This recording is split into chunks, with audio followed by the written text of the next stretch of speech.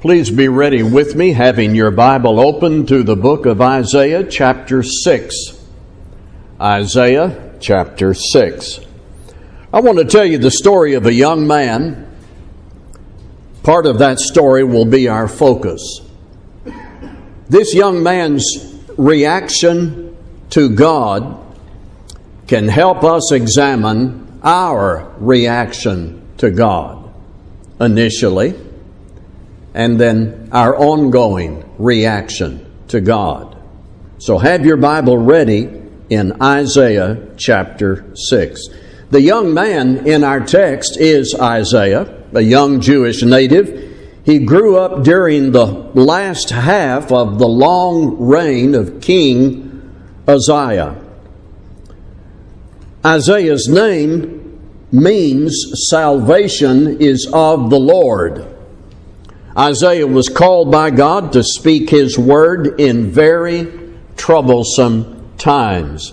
And here is the account of this encounter between Isaiah and God in Isaiah chapter 6. In the year that King Uzziah died, I saw the Lord sitting upon a throne, high and lifted up, and the train of His robe filled the temple. Above Him stood the seraphim. Each had 6 wings. With 2 He covered His face, and with 2 He covered His feet, and with 2 He flew. And one called to another and said, Holy, holy, holy is the Lord of hosts. The whole earth is full of His glory. And the foundations of the thresholds shook at the voice of Him who called, and the house was filled with smoke. And I said, Woe is me, for I am lost. For I am a man of unclean lips, and I dwell in the midst of a people of unclean lips, for my eyes have seen the King, the Lord of hosts. Then one of the seraphim flew to me, having in his hand a burning coal that he'd taken with tongs from the altar. And he touched my mouth and said, Behold, this has touched your lips. Your guilt is taken away, your sin atoned for. And I heard the voice of the Lord saying, Whom shall I send? And who will go for us? And then I said, Here am I, send me. There are days in each man's life which he will never, ever forget. And this was such a day for Isaiah. It is hard for us, I think, to imagine the scene because we have nothing in our lifetime to compare to it. Isaiah saw the Lord sitting on a throne, high and lifted up, and the train of His robe filled the temple. The throne was surrounded by heavenly hosts, beings who dwell there. And there was this audible chorus of praise. Holy, holy, holy is the Lord of hosts.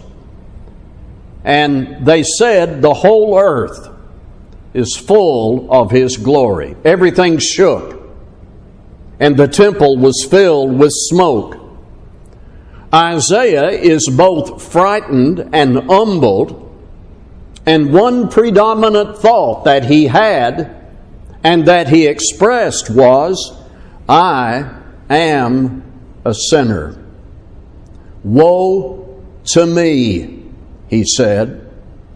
Here's what one version says in the rendering of the verse. I am ruined, for I am a man of unclean lips, and I live among a people of unclean lips, and my eyes have seen the King, the Lord Almighty.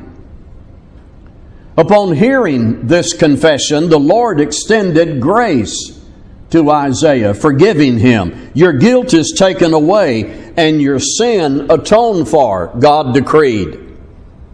And then there came a call of duty. The charge came from heaven to Isaiah. Whom shall I send, and who will go for us? Isaiah reacted. He responded as one should to the Almighty when he said, "Here am I, send me." To know more about the message Isaiah took to the people, read the book of Isaiah. But let me ask how we might have responded had we been in that circumstance. And I should inquire of myself, how would I have acted, reacted? What would I have said? And what kind of follow-up would there have been in my life? Before we get to that, I need to bring up where Isaiah went after he said, "Here am I, send me." Now I want to illustrate. I go to various places to preach. And when I go to places to preach, I know pretty much how that's all going to turn out. I will be warmly welcomed. I'll be in San Antonio next weekend. I'll be warmly welcomed. I will be given the best hospitality and accommodations they can provide.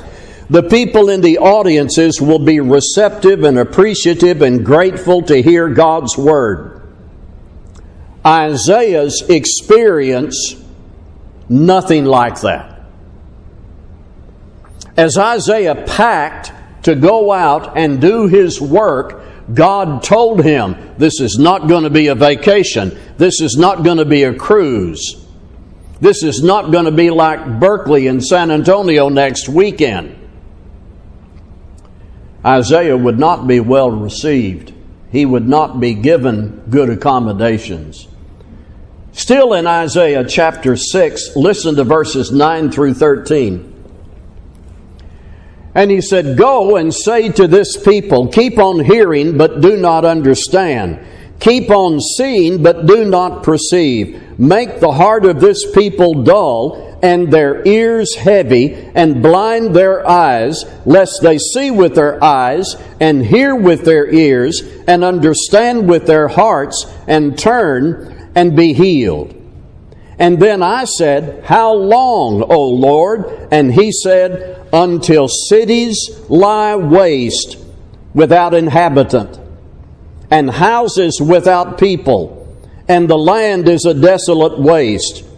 And the Lord removes people far away, and the forsaken places are many in the midst of the land.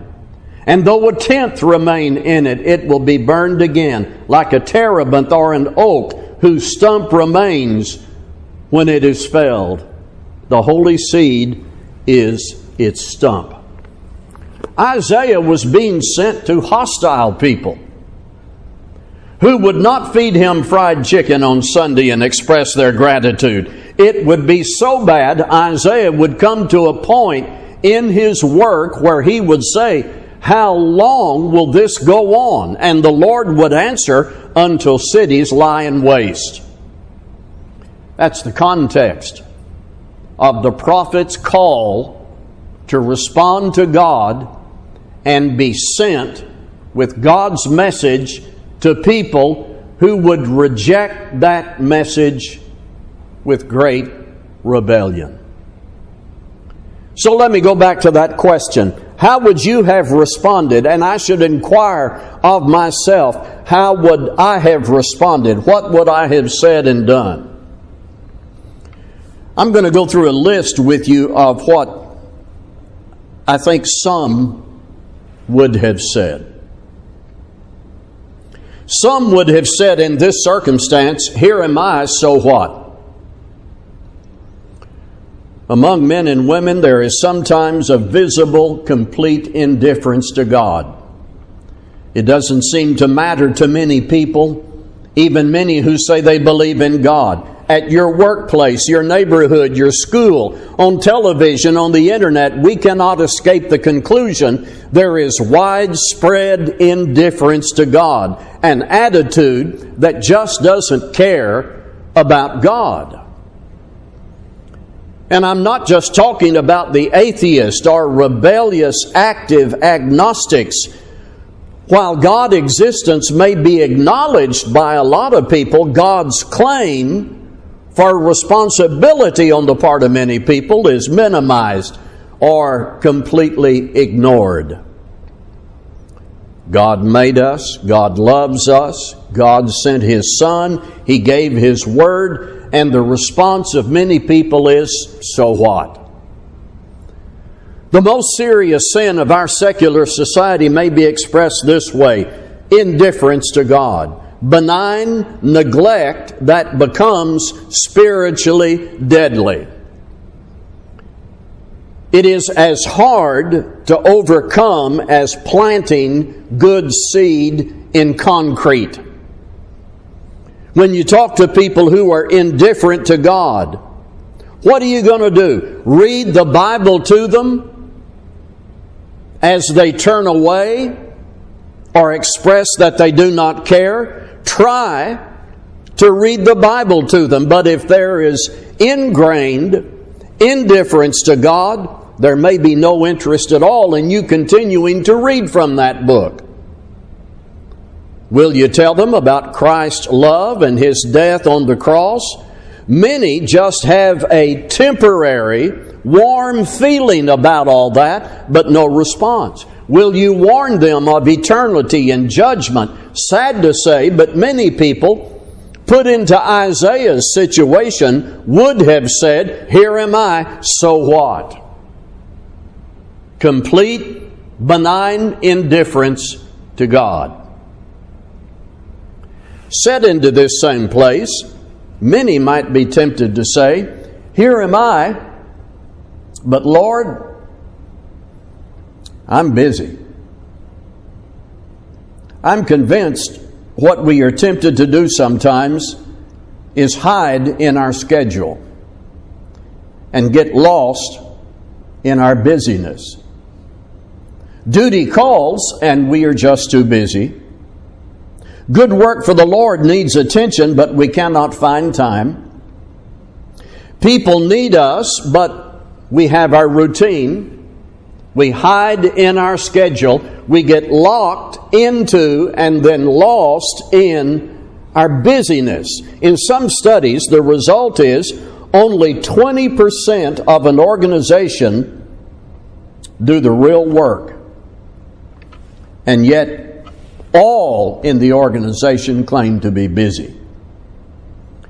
We are enlightened and modern and sophisticated, and we have all the latest communication gadgets to help us, but we don't have time to communicate with God or open to His Word and let Him communicate with us. We hide in our busyness. We neglect service to others. And worse, may even wear our busyness as a badge of honor. And then find ways to tell people or boast about how busy we are. In our mixed up society, it's like being busy means you must be great. You must have succeeded. You must have a lot of responsibility. You must be important. I read something years ago by a gospel preacher, Philip Strong, and I want to share that with you. He said, "Unfortunately, many of us not only suffer from this self-inflicted malady, we seem to enjoy and relish in it. We treat too busy as some sort of badge of honor, as if it provides evidence of our importance. Work can't do without me. My family needs me. My civic club or school support group depends on me. My social network of friends can't recreate without me, and I need to escape because I'm so busy otherwise." And yet many of us still manage to convince ourselves and perhaps even say to ourselves, God comes first in my life. Really? When He and His only get the leftovers of our time, energy, commitment, emotions, and enthusiasm, when it comes to God and our relationship to Him and His, busy or its relative just too busy is certainly not a badge of honor that you would show to God. It signifies much less honorable issues like a lack of commitment to Him, priority to the kingdom, dedication to be a disciple, and love and zeal for others. Here am I, Lord, but I'm just too busy. Here am I, Lord. Best wishes. I'm going to turn to the book of James in chapter 2. James chapter 2, and I'm going to read 14 through 16. James chapter 2. It is praiseworthy to speak our good wishes to people, to greet people and speak our good wishes. Only if the words come from an active heart of a servant. James 2, 14 through 16. What good is it, my brothers, if someone says he has faith, but does not have works? Can that faith save him? If a brother or sister is poorly clothed and lacking in daily food, and one of you says to him, "Go in peace, be warmed and filled," without giving them the things needed for the body, what good is that? Speaking good wishes was never intended to replace the action of service for people. While it is legitimate to speak what we're able to speak, wishing good for people, what really is important is to do everything else we are able to do to help them. Yet some in Isaiah's sandals would have said, "Here am I, best wishes." Some would have said, "Here am I, Lord, send somebody else." The most you can expect out of some people is to recommend that somebody else do it. That's a good work for somebody else to do. I'll compliment the others who do it. Sometimes we even say somebody ought to do something about that. I'm so glad somebody else is taking care of that. A preacher got up one Sunday morning. I've never had the nerve to do this. Preacher got up one Sunday morning, departed from his usual formalities, and gave to all those present 3 index cards. He had no customary introduction.